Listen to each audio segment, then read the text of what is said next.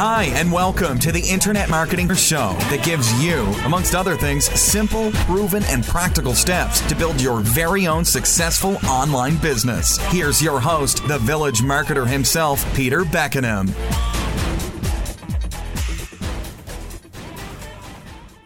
Today, I want to share some thoughts with you on sales and holding a sales discovery session in particular.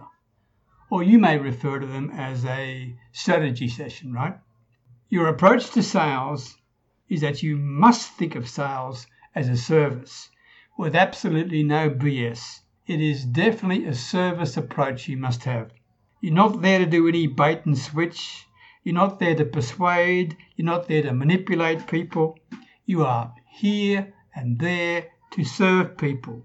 You want the experience of being on a call with you to be absolutely an incredible experience, a memorable one. And in every call, you want to leave people better off than when you found them, meaning you actually want to help them on the call, whether they become a client of yours or not. So you don't try and solve all their problems, but instead you help them achieve clarity with what their problems actually are. And of course, you don't want to be in a position where you're just pitching a product. You also want to feel free to say no to people who are not a good fit. And as well, if you believe strongly that you can actually serve and solve a problem for somebody, then it's your moral obligation to get them to be working with you. You want to be invested in people's success, right? You want them to experience real success. That must be your mindset, along with being one of service. All right, so the two things that you'll learn is firstly to adopt a doctor's approach. You don't want to walk into a doctor's office and the doctor says, go raise your arm. What's hurting right now? Oh, it's my arm that's hurting, doctor. I can't raise it at all. It's just not working. And my left arm is really sore as well. And the doctor says, don't worry about that. Just take a red pill. Call me in 2 weeks. You'll be fine, all right? Now, no doctor does that, right? If they did, they wouldn't have their license for long. They'll do a full diagnosis. They maybe even take some blood or do an x-ray. Then they'll analyse it. They'll get really deep and then they'll say, well, you probably bruised a rib or something after they ask you lots of questions. Well, it's the same thing with your strategy calls. You actually want to be able to prescribe a solution to the problem that they have, but you need to diagnose and find out what the problem is first. And you need to really understand at a deep level before you start prescribing your solution, okay? And you're going to build the trust by giving them micro help. You're actually going to give them an A to B result within the call itself. It could be something like a strategic overview, a step-by-step overview of what they should do. And I'll give you some examples of this later on. Secondly, you need to talk about beliefs. You have to believe in that person and what they do and how you can help them. You must have that belief. Otherwise, why take them on as a client? If you don't have the belief, first of all, you shouldn't be doing what you're doing. But it's that belief that will carry through objections. It's that belief that will attract them to you. It's the belief in that other person and the power of what they can do in this world that will hold true to anything. It's the lamp. It's the light that will carry them through. So you have to have belief. And when you as a prospect have belief stronger than your doubts, that is when you will definitely make a decision. Or let's reverse it. When, as a marketer, your prospect has belief stronger than their doubts, then you will attract people to work with you. Same thing, right? Okay, so your strategy calls should start usually with an application. So what that means is you're driving people to an application through multiple means. Could be a Facebook ad, could be podcasts, social media, live stream videos, whatever, okay? Also, the application just needs to be able to do a few things. It needs to be able to get the information you need in order to become the doctor for your solution. That's really the main thing that it does. Everyone's questions in those applications will be different, and of course so will their answers be. And really, what is this doing? It's weeding out the people that are not going to take the time to spend 5 to 8 minutes filling out your application. You probably don't want to talk to them anyway, right? So what an application form will do will also increase your conversion rate, because the only ones who complete it will be those who are serious about looking at how they can overcome a problem. And the application form also allows you to actually do a micro-analysis that can both save you time and or give you specific questions to ask in the actual discovery call, in your strategy call. You can shortcut the amount of time you spend trying to get to know them by having them fill out an application. Okay, this then enables you to get right to the helping part in your strategy call. Make sense? The very first thing you do when you get on a call is to start building rapport. You will not sell anybody anything if you don't have human-to-human connection. Never ever will that happen. It just won't. So how do you do that? Well, here's my 5-minute rule. You're going to spend 1 minute on 5 different places. Okay, 1 minute on Google, 1 minute on Facebook, 1 minute on their website, 1 minute on LinkedIn, and 1 minute on YouTube. This is a 5-minute search on that person to find something that you can truly, absolutely chat with them for 5 minutes on. For example, I was trying to connect with a user group to provide my coaching services to their sales staff. I actually met with one of the owners of the business, and then I looked on his YouTube channel. He's got, 400 videos or something, right? But I found one where he rode an elephant on a stage. Unbelievable. Here he was in the video showing him riding an elephant on the stage. I sat down with him and I said, "John, I've been looking forward to speaking to you all week. I've got some questions for you. And let me ask you right up front. Firstly, tell me, what was it like to ride that elephant on the stage? Was it a poop machine?" And he'd probably say, "Well, you saw that." And then suddenly the walls are down and we're starting to be connected. 5 minutes on those 5 platforms is all it takes to find something to ask about to start any conversation with a prospect. But always keep in mind that rapport building is an ongoing journey throughout your sales conversation. Next, you want to move into setting an agenda. You have to set the agenda and take control of the conversation. Be the authority. You need to be in the driver's seat. You want to clearly state, "I've got some questions for you." Okay? I have questions based on your application, but I also have some questions for you based on some research that I did. The reasons for my questions are simple. I want to get to know you. I want to be able to solve and serve you properly. So in the application and the marketing of it, you're going to say, "Well, why do you want to get on this call with me?" For you, it would be something like you'd like to help them look at their specific challenges, or depending on your market niche and your service offer, it could be whatever problem they want to solve. Then when they're on the strategy call with you, you will map out a strategic overview solution for them. And you tell them that you're giving them a promise and you want to fulfill on that promise, okay, of giving them a strategic overview. A step-by-step from A to B of what they can do to solve their problem. You're telling them the what, you're not telling them the how, right? But you also explain to them that you can't do this, you can't provide this service unless you ask them some questions. And then just say, "Listen, if there's an opportunity for us to work together, sure, I'll let you know about it. Is that okay with you?" Now, this is just a little micro commitment you're asking for. Is that okay with you?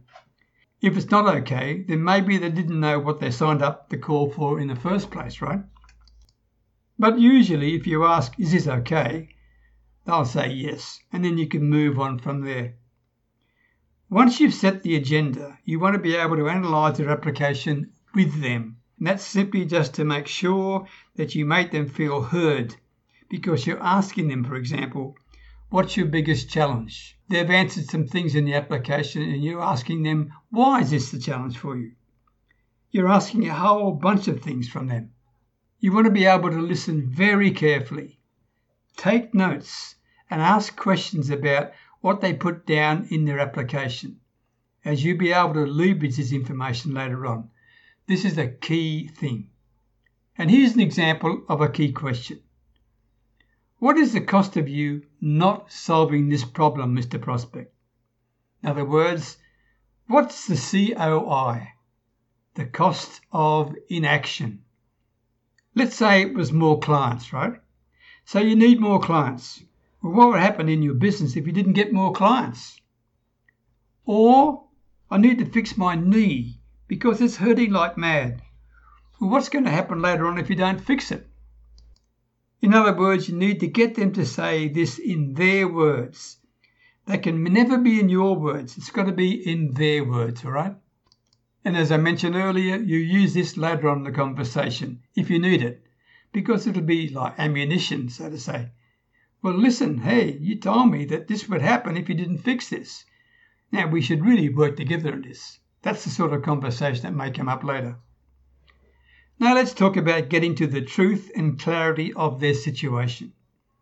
You need to actually understand either their business or their person, right? So if you're helping them with a physical or a personal thing, you want to know really a lot about them. If it's a business application, you want to know a lot about their business.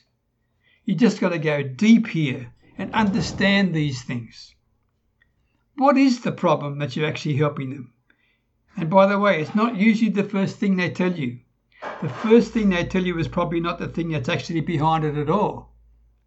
Usually, it's after asking 2 or 3 times that the real problem finally emerges. So keep going deeper into that problem, both from a personal life position or from a business position, depending on your niche and the services you offer. Once you've done that, then you're ready to help them. For example, who could be their ideal audience? Where can they find them locally? Those are some of the typical things you can ask as part of trying to get them the best result for them. Remember, that's your objective on this call. So what this does is it shows them that you have mastery of what you're trying to sell them, but it also activates gratitude. Gratitude is probably one of the least used superpowers in sales because not a lot of people can help them. On a call like this, you need to be in a position where you can actually give them that little micro help steps, okay? You give them, for example, an overview of where they need to go, and this actually generates gratitude. And when you generate and activate gratitude, then it opens up the possibilities to have even more conversations with them. Once you've been able to give them a micro solution, such as a strategic overview, right? Then how can they apply that now back into getting their real problem solved? This is when you want them to dream a little bit with you. You want to challenge them, saying something like, wow, if this is solved, what can your future look like? What would it be like to have this as part of your life? What would it be like to have this as part of your business? In other words, get them to feel the excitement and the pleasure of overcoming their challenges and achieving the transformation that they're seeking. The excitement and the belief that you have in their business and in them will allow them to be sharing that vision together with you. From there, there's just a quick transition. So, for instance, if you help them with a step-by-step strategic overview to answer their major problem, you could say, would you want me to tell you a little bit about how I can help you put all those steps in place? Are you comfortable trying to implement them all by yourself? Or you could say, what would you like us to do next? Or where do we go from here? Or can I tell you a little bit about what I could do for you? It's simply just an ask to work together. I want to help you solve that. because I believe in you. We figured out what the future would look like when we're working together, right? And this is how I feel. We're going to solve this together because I truly want to help you. And that's it. It's a quick transition. Very rarely at this point do they ever say no. So then what you want to do is present the opportunity. Just simply say, here is the solution, here's my opportunity, and apply it to them. What is that opportunity of working together, and what does it look like for them? At this point, one of the things I'd like to have asked in the application form is, what would be the average client worth to you? Maybe they'll tell me it's $500 or $1,000 or $5,000. Well, that's great. Well, then you'd say, listen then, my system will help you get more clients.